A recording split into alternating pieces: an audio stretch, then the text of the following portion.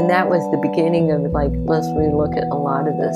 Why are we doing it this way? And really, really good stuff of evolution of making the routes safer, What is the wind doing? That was the beginning of a 4-year study of mapping the patterns of winds at Stevens. Hello, this is Patty Morrison, and you're listening to the Avalanche Hour podcast.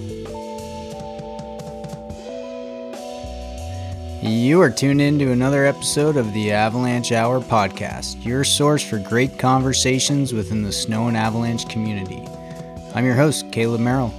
The Avalanche Hour podcast is proudly presented by Veasan Avalanche Control, safety through innovation. Additional support is provided by 10 Barrel Brewing. The goal of this podcast is to create a stronger community through the sharing of stories, knowledge, and news amongst people with a curious fascination of avalanches. Welcome back to the show, everybody. It is Tuesday, November 29th as I record this intro, and a series of active weather patterns is impacting the western United States and Canada. Much of this snow is going to be falling on a pretty weak surface, I would imagine, in many locations, so could start to get spicy out there. Make sure to dot your I's and cross your T's as you head out for your early season ski tours these days, or maybe you're at the ski hill opening up some new terrain. Watch yourselves, watch your buddies. Stay safe out there. We've got a great episode for you teed up with Patty Morrison. Patty was a longtime ski patroller, now retired from most of the duties, but she was a longtime ski patroller up at Stevens Pass in Washington. What a cool place up there. And Patty still stays pretty involved with some avalanche education that happens at the mountain through a program that she helped to develop. So we're excited to share this episode with you. But first, we want to make sure that you know about the fundraising efforts of the American Avalanche Association. You might have heard Janie Nolan, the executive director of the A3, on a podcast episode a few episodes back, talking about a matching grant that's going on right now through the end of the year. And so a generous anonymous donor is matching up to $10,000 of a fundraising effort with the A3. So every dollar that you donate can double your impact by donating that money now through the end of the year. And currently, the A3 is at about 60% of their fundraising goal of $10,000. So let's help them out. I know my A3 membership is up for renewal, and I'll be tacking on some extra bucks to kick their way because it is a super essential organization that provides so much support to our community. So join me in helping to meet that fundraising goal by the end of the year. Thanks for your help. Additional support for this episode is provided by CalTopo. Planning your day in the backcountry is a crucial part of managing your risk. Tour planning is made simple through CalTopo's host of features within their desktop and mobile application. Set yourself up for a smooth day by previewing terrain with CalTopo's vast selection of mapping layers, including topo maps, aerial imagery, and slope angle shading, to name a few. There are many more. Anticipate and manage your time with simple travel time and elevation profile tools. Create maps and then collaborate and share them with your touring partners so that everyone is on the same page about your plan. Once your map is created on your computer through your account, it'll also show up on your mobile device app to be downloaded for offline use without cellular data. Follow CalTopo on Instagram to see more features and tutorials of my favorite mapping software. They can be found at CalTopo. CalTopo is offering the Avalanche Hour podcast listeners 10% off any individual CalTopo subscription. Go to caltopo.com/subscription and use coupon code AVALANCHEHOUR to get 10% off. This discount can be applied to a new or existing CalTopo subscription at time of renewal. Subscribe today and set yourself up for a great day out there.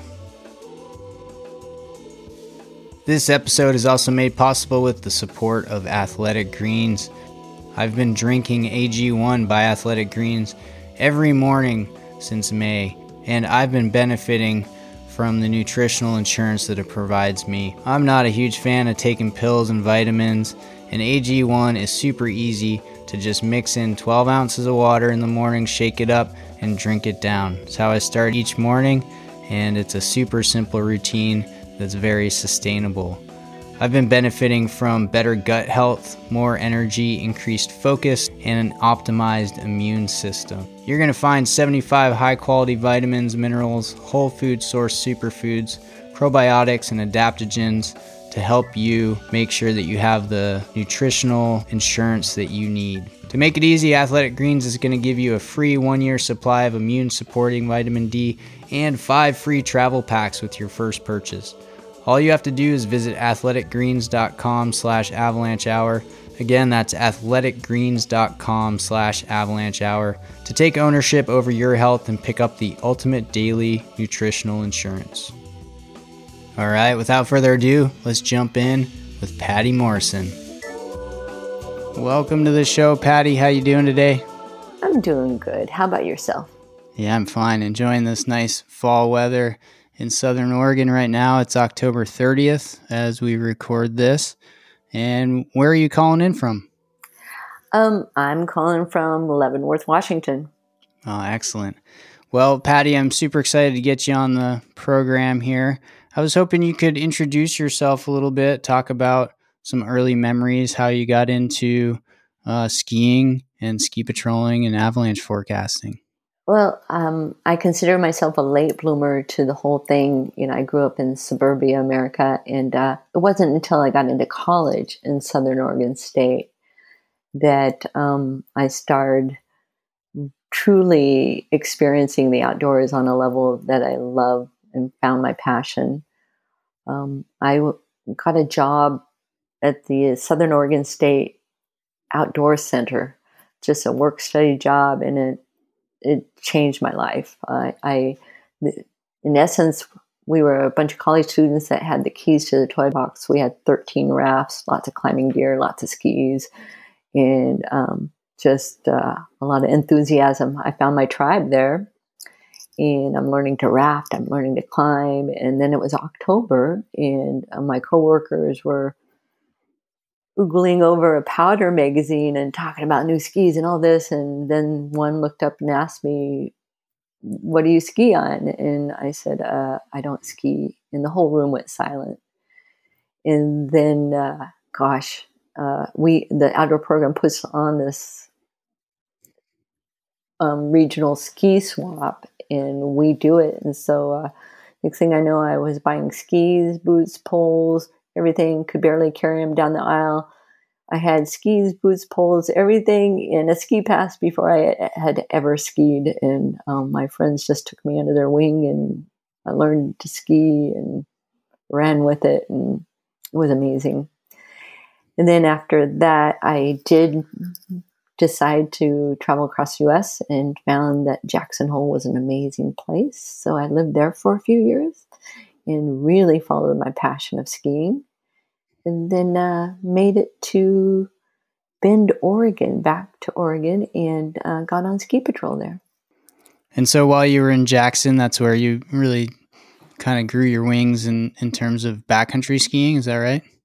Oh, yeah. There was an amazing woman that we became good friends, Lori Davis, and we toured all over the place. And that's when I experienced being in my first avalanches. It was a classic naivety.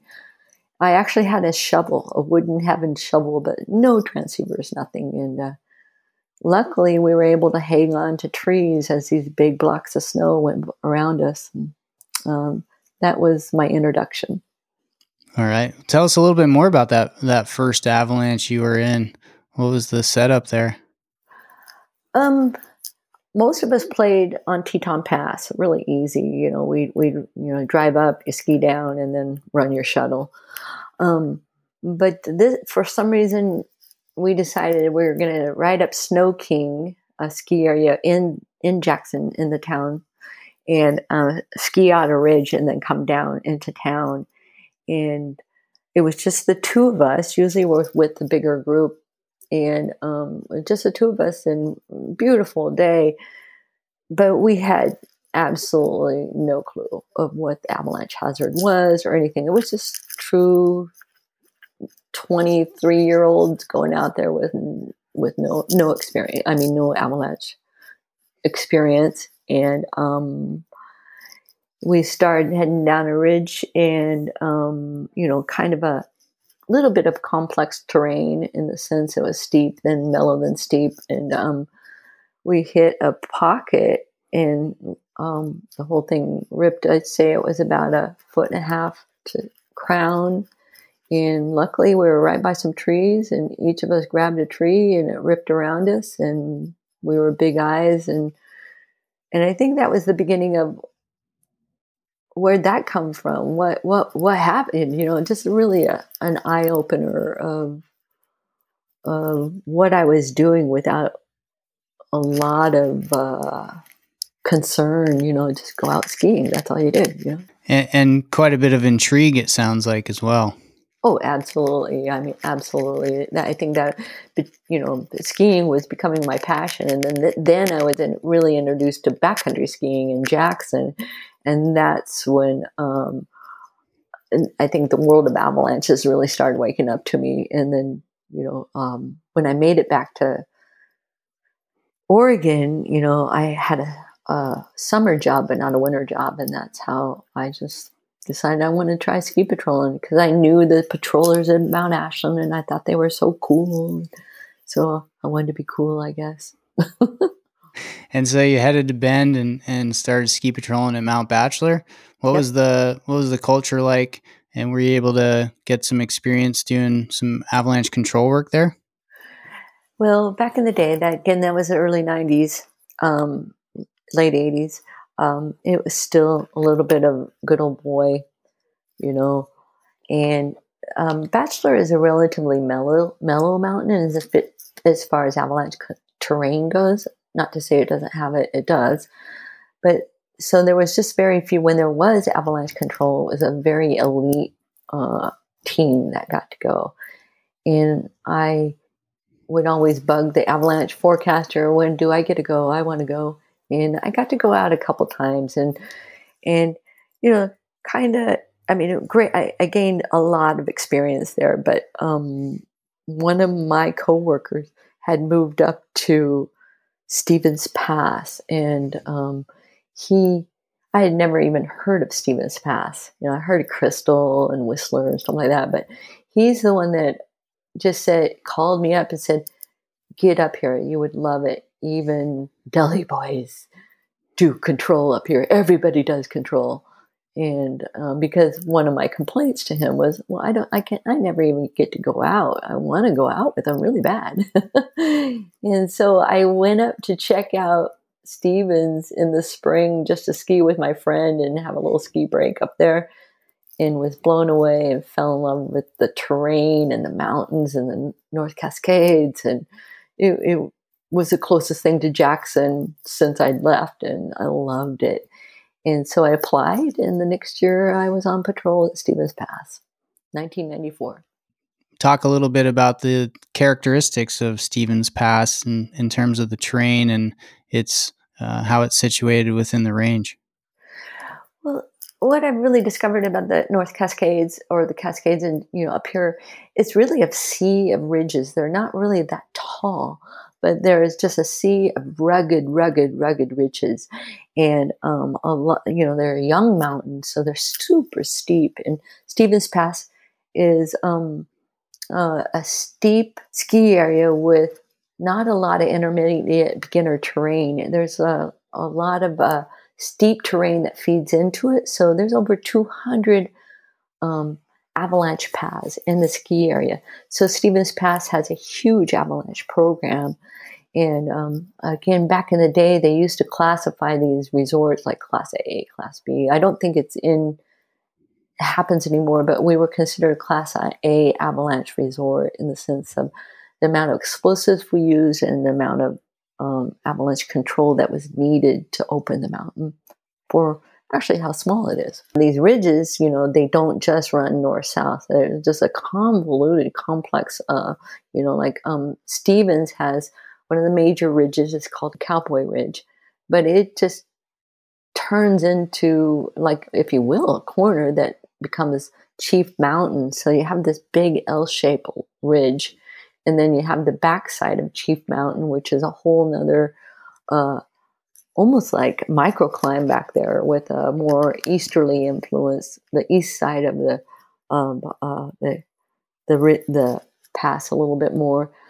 But with this, I've discovered, just different wind patterns and stuff. I think one of the more unique things with my years there is that I discovered, well, I didn't really discover it. It's been mentioned by, meteorologists and stuff like that. But when the Cascades is a real division in climate, as far as the west side's wet and more maritime, and the east side's dry, colder, more can be, rain shadow. And the east side, out in farther east in Washington and Oregon, we have this high desert plateau and, high. And so it's got the winter weather patterns aren't there, like a high that sits over there and it's cold. And then when these warm westerly storms come, so you have this high and low, and they will try to balance out in the Cascades. So that's where you get all these storms in the Cascades. And so when this low pressure that has potential rain westerly comes in, this high pressure will start sucking towards the passes to, mix and try to balance out. The cool thing about Stevens is we have a very tight orographic geologic canyon that comes up from the east and sucks in this cold air perfectly, and this cold air will mix with this warm air and many times save us from rain. When, say, Baker and Crystal and them are getting rain, we were saved by what we call the easterly, this cold air that rushed up to try to balance, the pressure differences. Does that make sense? I hope it does. Yeah, for sure. It's always nice to get saved from the rain. Yeah, we used to say pray for the easterly, and this is as the westerly low is moving more towards Stevens, it will eventually knock out the easterly influence. But what I discovered over the years was that excluding rain events, the average density of the snow is 7%. Water content at Stevens, when most of the Cascades average is 10%. So we have a little colder snow than most people believe, even in the Cascade cement. We have lucked out because of that easterly flow a lot of times. Mm-hmm. And so how many routes would be run on a big storm day, and what sorts of avalanche mitigation techniques were utilized? So we had 12 routes and 2 avalanchers. So they would, they're just like a gas powered, I want to call it a potato gun, but not really. It's just, it's a gas powered gun that lobs a little cast penolite. It almost looks like a mini rocket. It's got fins and everything on it at the mountain. So we had 2 of those rolling. And then we had this 12 of the other routes where it's 2-pound hand charges and, just work the ridges and work the smaller slopes. But it's super pockety, complex terrain, but just pretty amazing to hear it when it's going off at the same time, almost like a little mini war zone, just bombs going from different regions. Oh man, there's nothing better than that sound early morning on a control morning. I have some fond memories of that.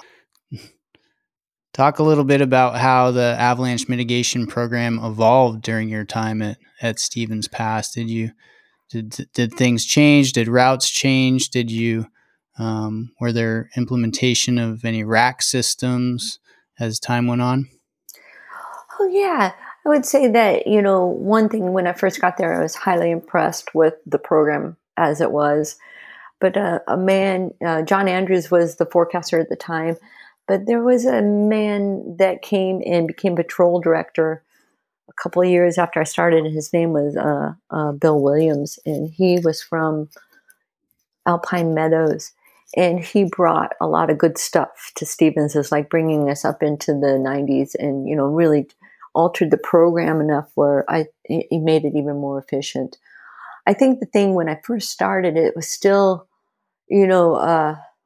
dominantly male. And I mean, there's still a good handful of women on patrol, but the evolution I've seen is, just many more women on patrol, which is wonderful. I can see that in the industry as a whole. Back in the day when I was starting in the avalanche world, it was still, I'm going to venture to say 10% of the avalanche community was female. And now I could say that's 20, if not higher, 20, what would your guess be with that?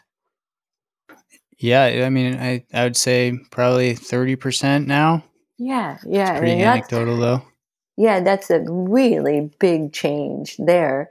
And as far as some of the mitigation strategies, some of the like the avalanches were getting expensive, so we the routes changed with that. But also we have a pretty good tram system where on some of the steeper places and more really evaluating the route and seeing the potentials of how we used to be a little more old school cowboy, going, this is the way we've always done it. And so that's how we do it. And then really seeing there were spots that were not safe, like even one, it's called Polaris. Again, safe in the trees, but the whole slope ripped around us. And we were mid slope, and that was a normal practice then, how to do that route.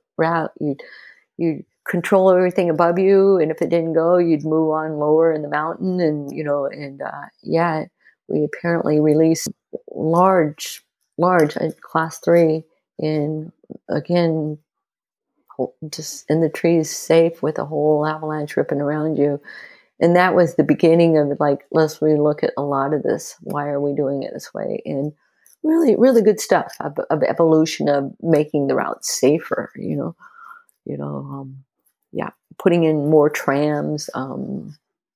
Dividing routes, like, instead of, let's make this 2 routes instead of 1, stuff like that. So I think that's one of the things I'm impressed with Stevens' culture, the safety culture, but also the willing to still stay dynamic. It seems like some programs get set and this is how we do it and this is how we're going to do it, and it was the willingness of John Andrews, who was a great mentor of mine, and other people to say, let's revisit the whole thing, and it was good. It is a good program. It's a great program.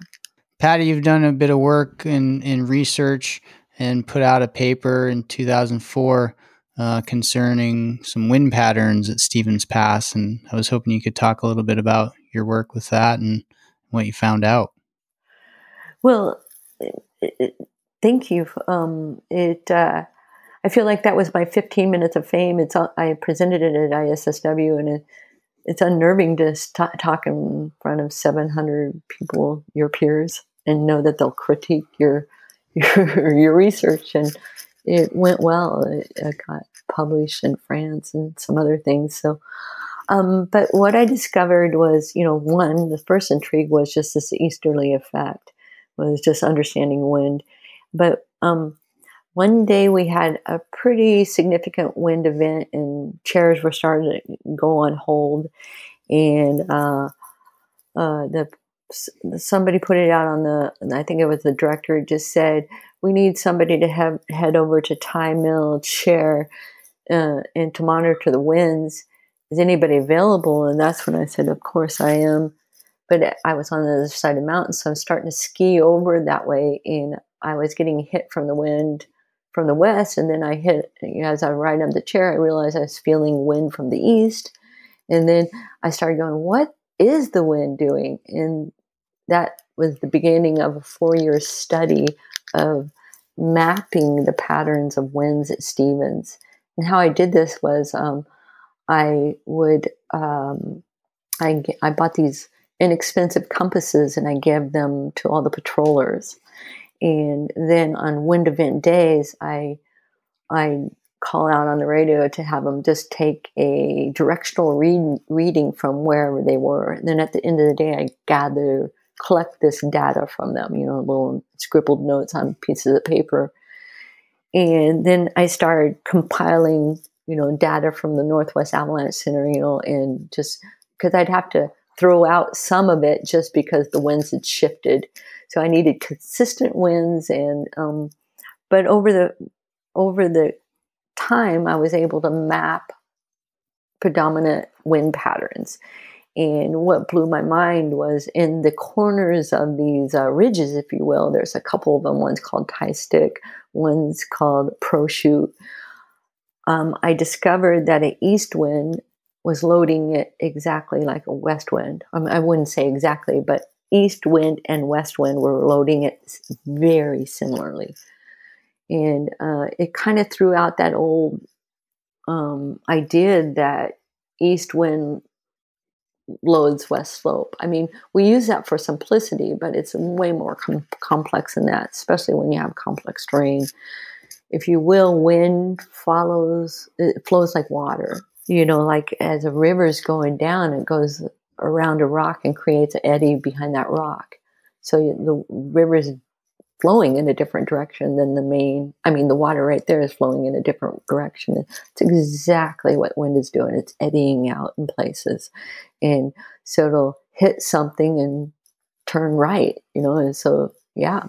I mean, you can experience it just stepping behind a building, if you will, a wind shift, Right. Yeah. Certainly quite a few nuances in little microclimates and also wind loading patterns. It's tough to not take a broad stroke of the brush when we're talking about wind loading sometimes. What is your take home from some of this work, or, what's a salient point for the rest of us out here, not at Stevens Pass, but, in terms of wind loading patterns?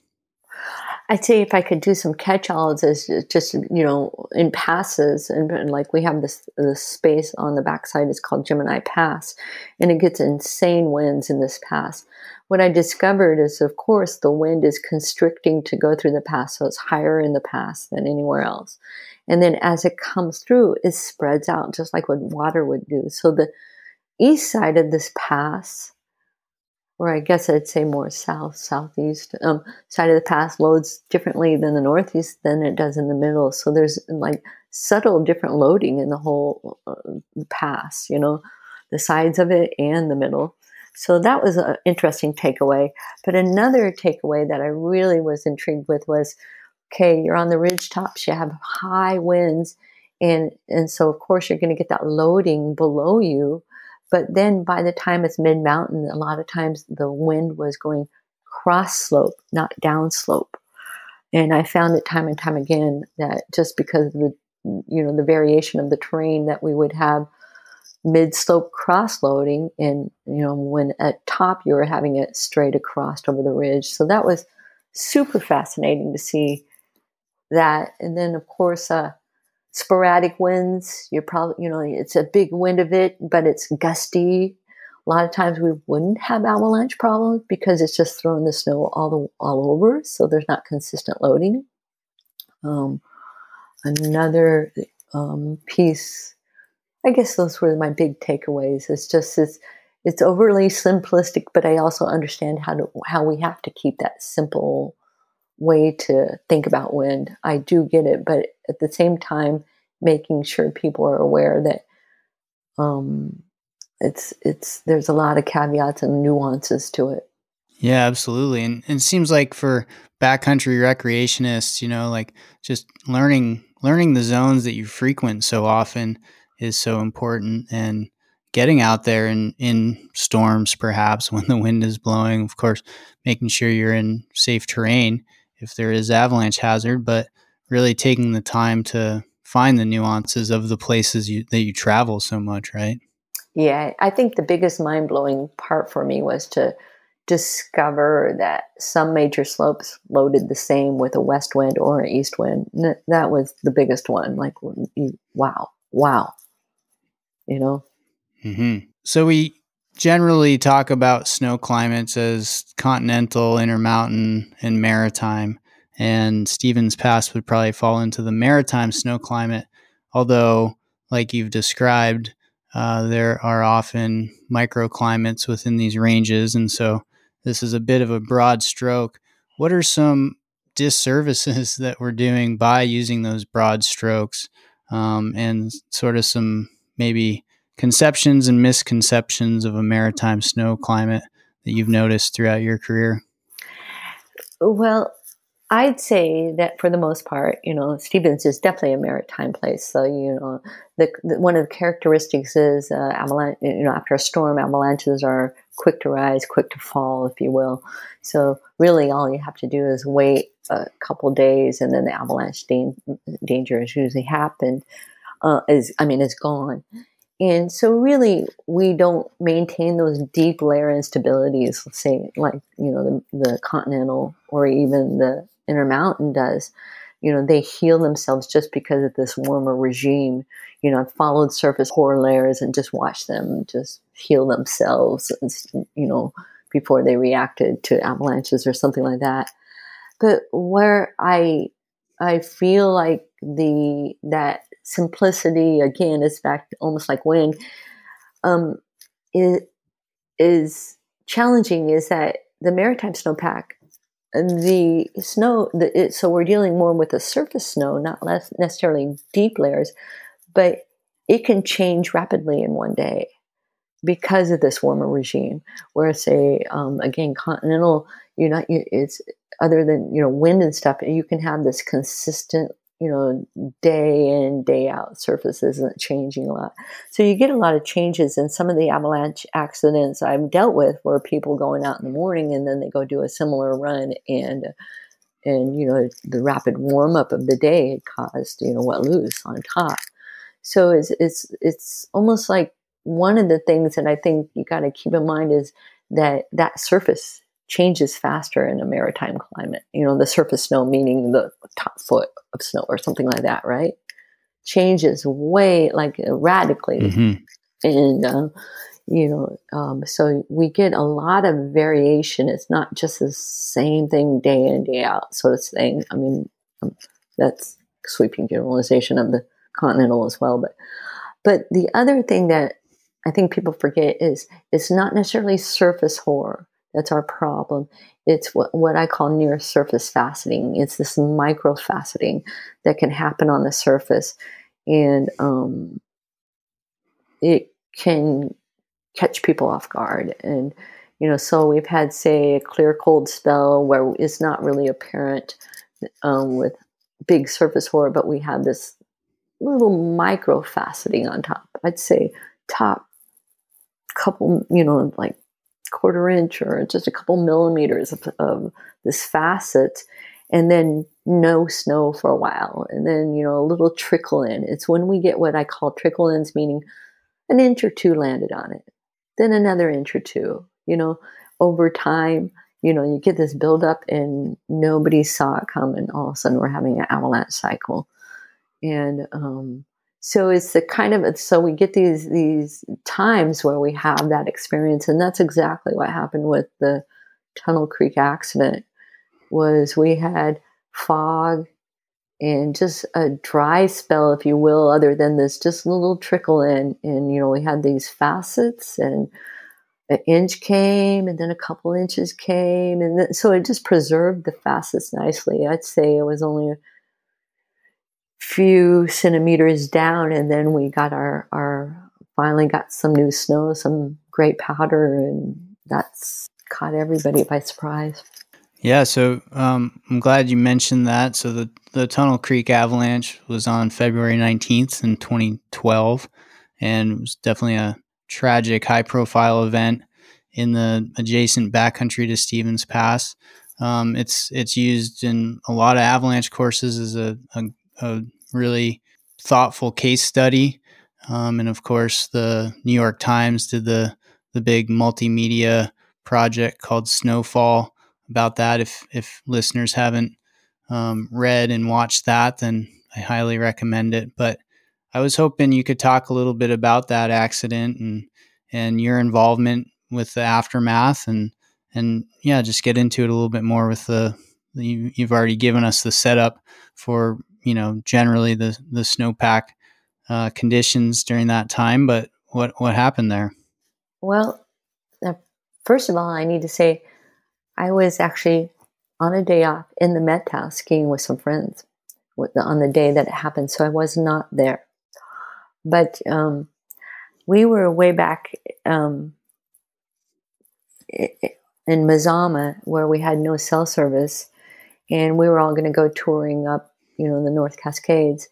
And a friend from Winthrop was joining us, and she came just going, "Oh my God, I just heard about an avalanche accident at Stevens." So I was able to go drive to cell service and say what's going on. So, I made my way back to Stevens. I was there the next day, returned to a completely shell-shocked patrol.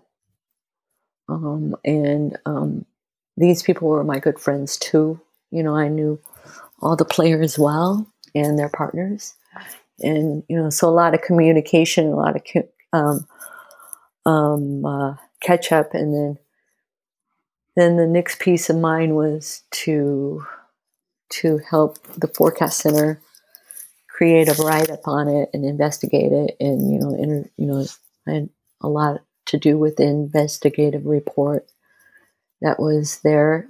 Another patroller helped with that greatly. Yeah, so I feel like I was in a challenging place because I wasn't right there to truly understand all of the emotions that everybody was going through. I mean, I could understand them, but, not, I wasn't in the grim part of it, but, I had to go down and document and pictures and all sorts of stuff. So I felt it deeply when I was there. And I would say that it was the classic study that Ian McCammon had done also in 2004. It's called the heuristic traps. And that, it's hard to believe it's almost 20 years ago that he started looking at it, like, we're doing all this avalanche education, but these people are still getting caught. What are we missing? And it was more something that we weren't teaching, was more the human social components of touring in the backcountry. And it was, called heuristic traps.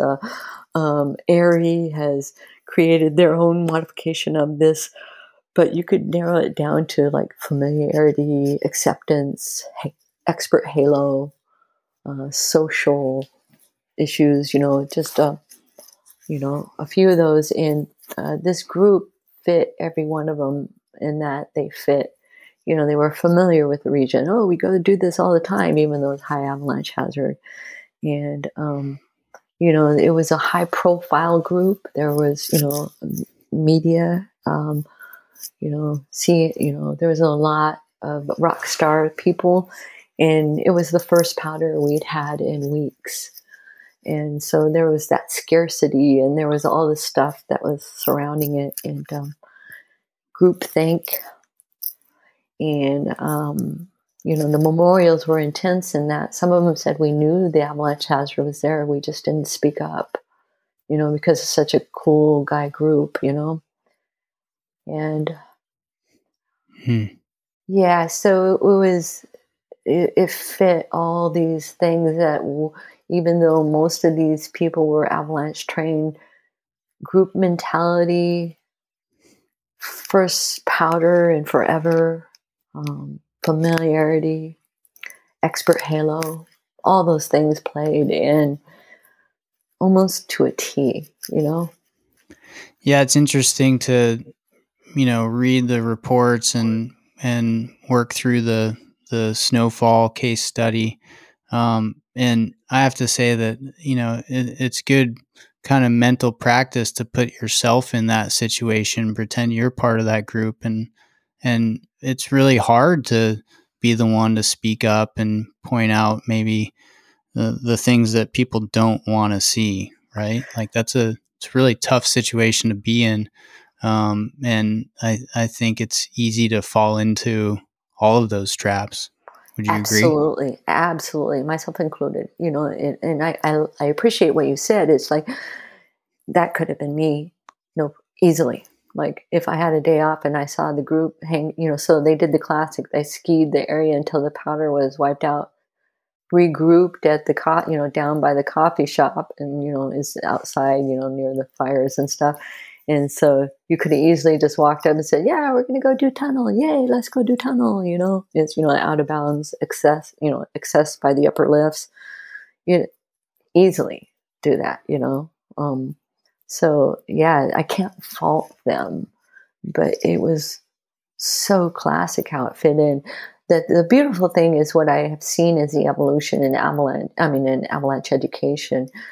How this is a really big component of, say, the ARI program and other programs now is really diving into this piece of how do you communicate? How do where do you fit in? How are you the one that speaks up? Are you the one that just assumes everybody knows more than you, or just really trying to identify how you operate and creating your own group that you're super comfortable with out there, that you could create a good communication of I'm not feeling it, or I'm a little nervous, or have you seen it's warming up today, what do you think that's doing to the snow? Really, really crazy. I mean, that's where when you were talking about some of the caveats of not the caveats, but the misconceptions of the maritime snowpack, is that, again, it's back to the radical changes that happen during the day in one day. And then, I just think it's important to keep tabs on what you're seeing when you're out there. Yeah, staying present and having good situational awareness of what's happening around you, right? I think it's sometimes easy for people to kind of fall into looking into the snowpack and splitting hairs over these rounding facets, or are they faceting rounds, and Yes. A lot of times just your group dynamics and your conversations that you're having within your touring party, as well as just kind of paying attention to what's going on around you, is the most important thing, in my opinion. And so I agree. I'm glad that avalanche education is kind of shifting focus a little bit more to that these days, for sure. Yeah, it's even interesting to see the evolution of it used to be dig, dig, dig, dig, always dig. And now, Jameson and all of them are starting to say, well, there's many times you don't have to dig. You already know. So if you want to dig to confirm what you know, awesome. But you already know. You've got all these parameters saying avalanche hazard is happening, So, I found that fascinating, because back in the day it was dig. That's, you just got to get your head in the snow to know. But really the unfortunate part is that because of the word you've been using a lot is microclimes, that pit represents right there and there only, really. You can extrapolate, and we do, and we have to. And again, it's back to that even idea of east wind loads west wind. We have to have some sort of measure, but, you have to also keep in mind that was right there. How is this slope, even though it seems similar, how could this slope be different? Same aspect, same, elevation, but it could be different. So you just try to dig your pit and just dig a lot of cat holes as you're skiing along to see if you can find that same layer that you're concerned about. And, it's nature. It's not rocket science, but it's at the same time, it's a little more complex than people think. Yeah.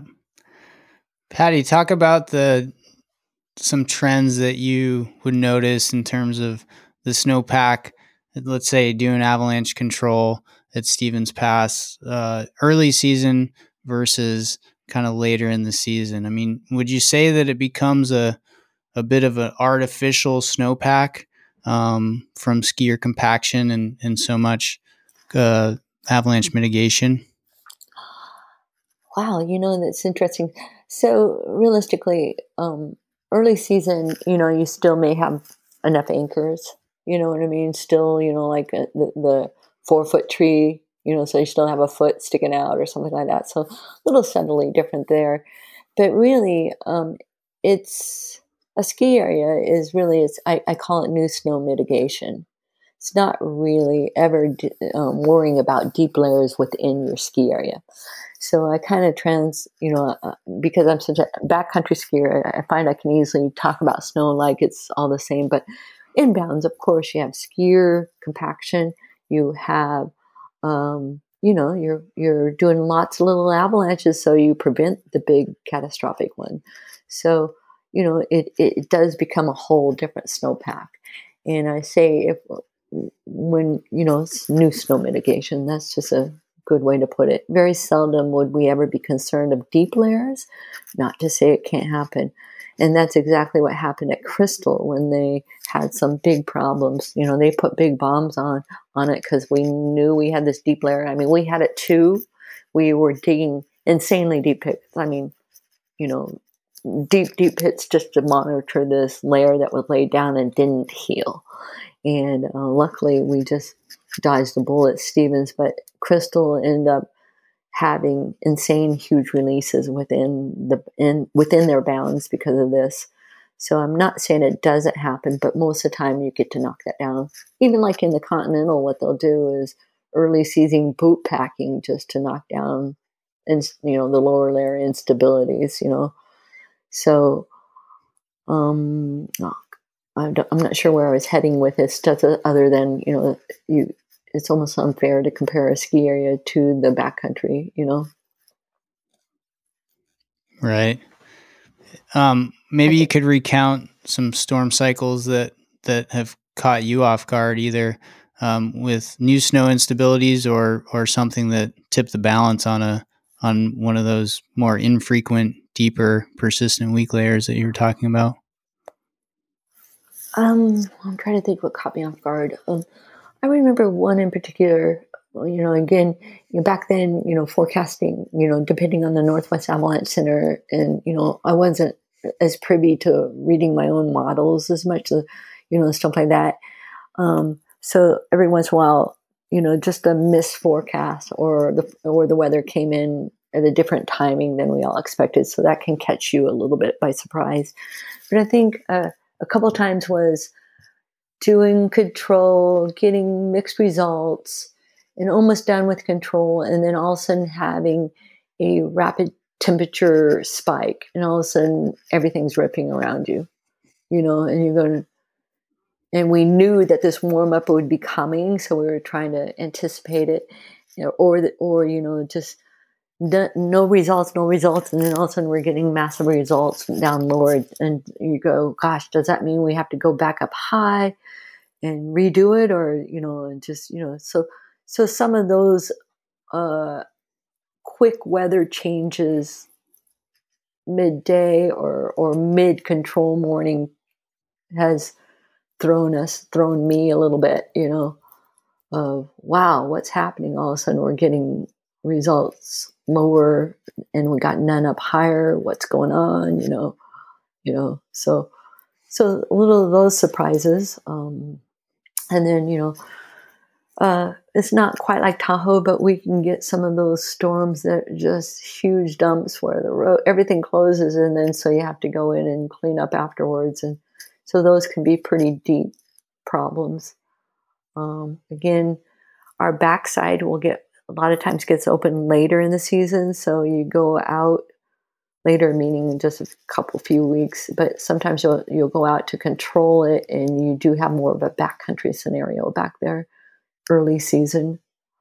Let's talk a little bit about rain events and some of the lessons that you've learned from rain on snow events, and then maybe subsequent persistent weak layers that are created around a rain crust buried deeper in the snowpack.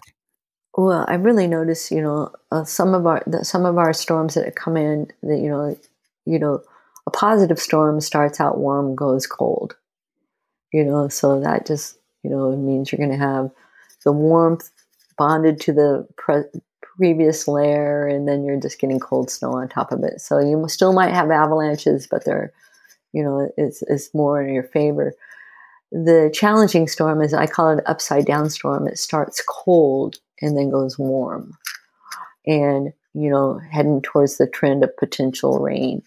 And what I've noticed is the timing of that is like, if you have new snow and the rain comes, it's almost immediate. It's not like waiting for the rain to start the avalanche cycle. It can almost be immediate. I'm always impressed with that. Rain events can be frustrating. They can create real massive avalanche cycles, just ripping down to whatever base layer that they're going to slide on, whether it's another rain crust or whatever. They can definitely create a big avalanche cycle, but there's part of me that's appreciative of them because it'll reset the snowpack on all aspects. And if you will, it's the great equalizer. Like if you had some facets developing on a north face slope that, you've been watching, boy, all you need is a rain cycle to reset it, if that makes sense, because it creates an avalanche cycle and then you're back to a pretty stable snowpack. Sure. I like that positive spin on rain. Oh yeah, there's been times people are like, oh no, rain's coming. I'm like, oh yay, rain's coming, because then I can stop thinking about this problem. If that makes sense. Oh yeah. How about faceting around rain crusts? Any trends that you've noticed throughout your time at Stevens? Well, near crust faceting is a real problem. But again, I've basically been blessed. When I was a forecaster, I had lots of time just to stick my head in snow and do a lot of experiments. I did percolation experiments, and I did. I had this whole slope that I cornered off, and I dig pits in it at least once a week, and follow different layers and just watch them. And near faceting near rain crust was really an intrigue of mine for quite a while. And I'd get all excited as I'm watching these facets almost like consume the crust. And if you will, the crust is slowly but surely going away, but you have this layer of facets there. So you're going, is this going to be a problem layer? And most of the time they just heal themselves in the maritime. But what I discovered was with facets, those micro facets like that, the thinner the layer, the more dangerous they were. The thicker the layer, the more they just kind of compressed and rebonded. Is that an interesting one? Like I'd have, let's say, I'm going to grab a good amount, 5 centimeters of facets that had developed, and they're just sitting there, and you go, oh my God. And what this is a problem there, and then it'd never be a problem. And what I just see is that it was so thick, it almost like could compress and take it. I don't know how to explain it other than that. I'm still intrigued by that one. Go ahead. You think in terms of having a deeper snowpack and a bit of a warmer regime, that was healing it a bit? Yes, definitely. The classic maritime deeper, so all those hold true for it. And then again, it's seldom that we will maintain a deep layer of stability, but again, it's you can be in the maritime and have a continental snowpack for a winter. It doesn't snow, it's cold and clear the whole time. Mm-hmm. You know what I'm saying? Or you can be in the continental snowpack and it's been dumping and relatively a little bit warmer. So again, these are just good categories, but just know that you can get continental experience in the Cascades. All you need is a weak year of snow. Right. If that makes sense. Shallow and cold, that's basically defines continental, and you can have it here. I think that's another challenging people for them to wrap their heads around. Sure. And I think as our climate warms, and I think there's more rain events in regions that aren't used to seeing rain events, and I think there's rain at higher elevations now than there has been in the past. And so I think seeing these rain crusts laid into snowpacks that might not be in a maritime climate is happening more and more frequently with some of these associated weak layers around the near crust faceting, right? Yeah, I think you're spot on with that idea of, especially if you're starting to develop, getting these rain events on a weaker snowpack. That could be really interesting, to that it could just be another one of those layers that develop, and then say, goes back to its normal weather patterns, and also is, another deep layer of instability. Again, because of the deepness of the snow and the warmth here, I find they usually heal themselves. I'm in awe to watch rain crusts disappear with time. I call it heal themselves, if you will. But just like a major rain crust, and again, that the few years that I decided to dig these pits all on the same slope, just so I could watch different layers over time. And needless to say, my pits got deeper and deeper with time, trying to follow some layers. Oh man, the ski area boundary is such a great laboratory, right? It's awesome to be able to have that consistency and access those sites where you can track those layers. And I mean, not that it's that hard to do in the backcountry, but I just think it's great to be able to be that intimately involved with a snowpack as you are when you're ski patrolling and forecasting at a resort. Yeah, and again, this was basically this region that I had used would be comparable to backcountry, not to the ski area. And I think that again, this subject's probably been visited a lot, which brings up, our boundaries aren't closed here, so we have incredible access to some steep terrain just outside the bounds. And it used to be saying that it's called side country, or but side country is backcountry. I'm venturing to say this, that I think side country sometimes can be more dangerous than backcountry skiing, because when you're touring, you are quiet, you're skinning, you're picking up on the snow, on what's it doing, how is it today. When you jump off of a lift straight into the backcountry, you don't have that unconscious knowledge to help you consider what the hazards are, if that makes sense. Just that time uphill really, really gives you a lot of information. Yeah, for sure. With good access into the backcountry from the ski area, it seems like Stevens Pass started putting on avalanche courses. And so I think that's a great thing for ski areas to do.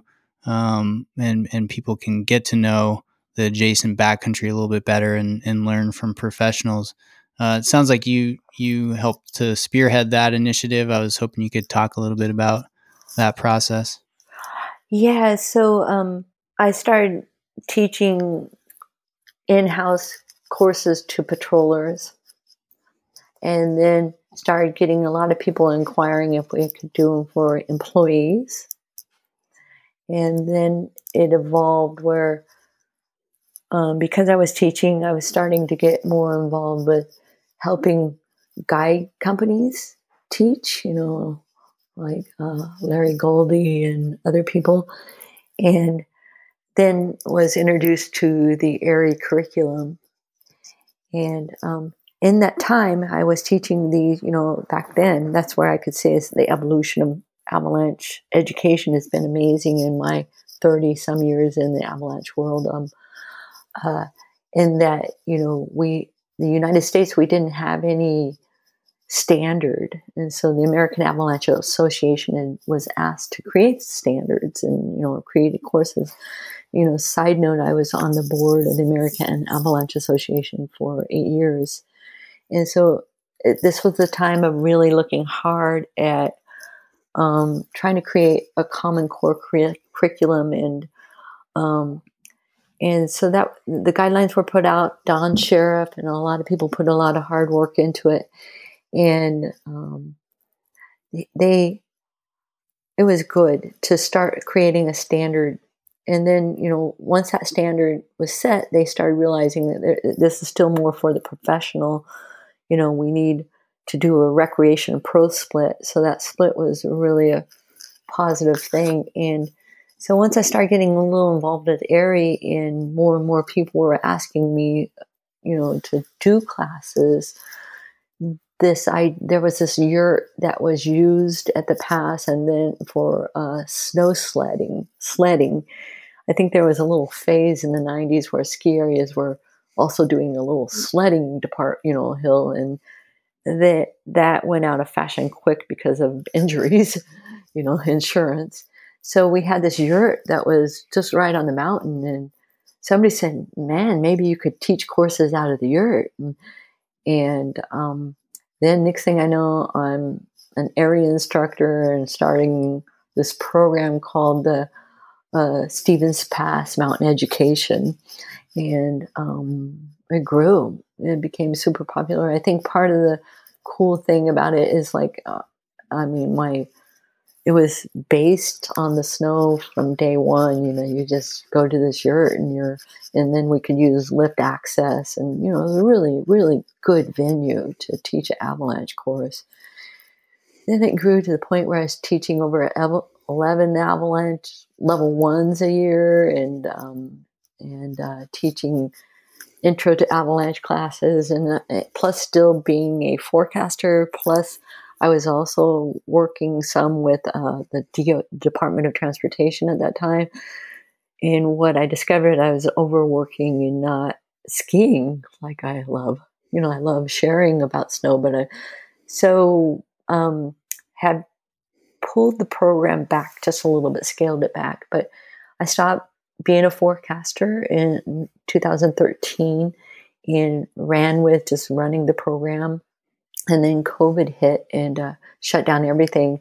And so it gave us a time to revisit it and kind of scale it back to just less work. Mm-hmm. It's a great program. But the courses will still be offered this season? Oh yeah, we're still offering them, and maybe it'll grow again.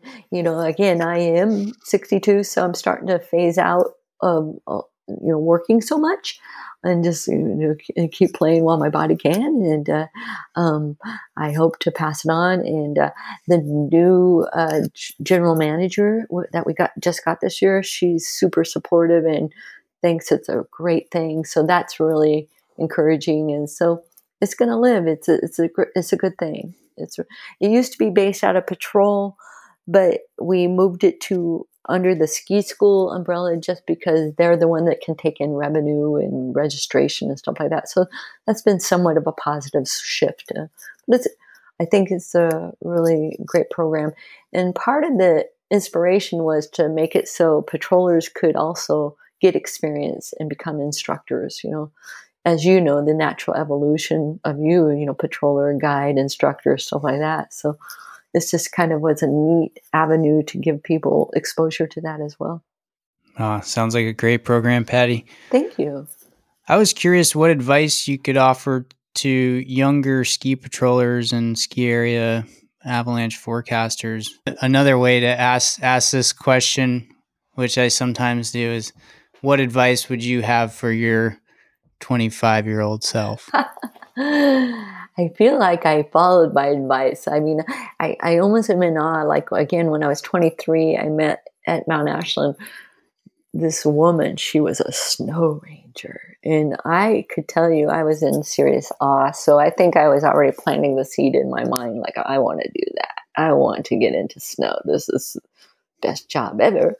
And I'd say my advice is, if you're really passionate, to take advantage of what's around you. Like, go to those ISSWs, go to the INSAWs, patrol. And again, if you're really, your idea is avalanches, show your focus to that forecaster, show I'm interested. I want to know more, And so it's a lot about mentorship, just finding your mentors, but also putting yourself in that position, setting yourself up. I, again, I went and I was blessed with Stevens. They funded a lot of my education. Like I did what back then it was called PAWS, Pro Avalanche Workers course. It was 10 days long, and then it became Av Pro, and then eventually I even was one of the instructors with Dallas with Av Pro for the American Avalanche Association. So I just say, get your hands in there. Just put yourself out there. I'm interested. I watched one of our Northwest Avalanche forecasters, Katie Warren. I watched her from her beginning to her growth, and she was always just putting herself right there. Let me help. Can I help? Can I do this? Can I? She's doing great. She even volunteered for a season up in Girdwood. So if you really have the passion, just follow your passion. It'll happen. Excellent. Great advice, Patty. Thank you. And thanks for coming on the show today. I really appreciate chatting with you and hearing about your experiences at Stevens Pass and beyond. And thanks for sharing some of your insights. Sure. I hope it sounds all right. I think it's going to sound great. Anything else that you'd like to share with the community to cover on the episode here?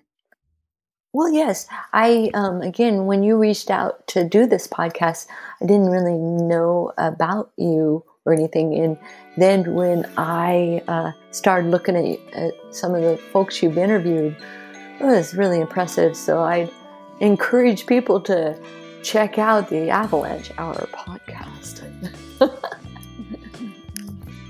Well, thanks to you for listening to this great episode with Patty. I hope you enjoyed it.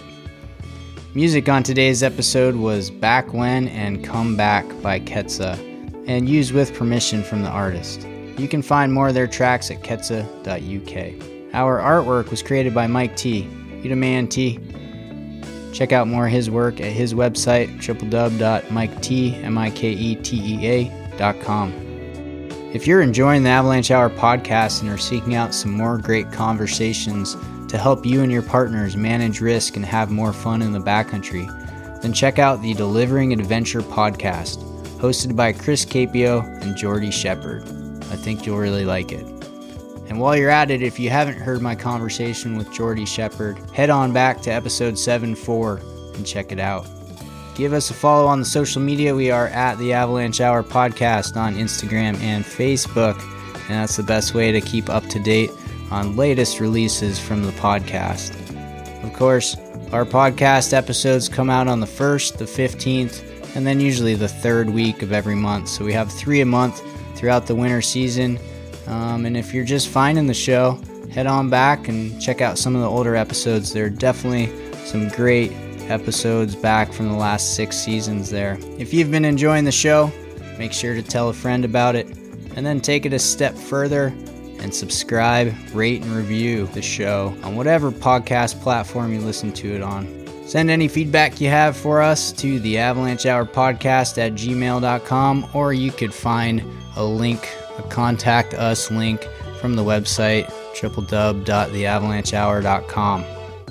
Also on that website, if you're feeling like helping us out to grow our show, to help us produce better quality products, then you can find a donate button at the website as well, and kick us a few bucks, of course, after you've donated to the American Avalanche Association and maybe your local Avalanche Center.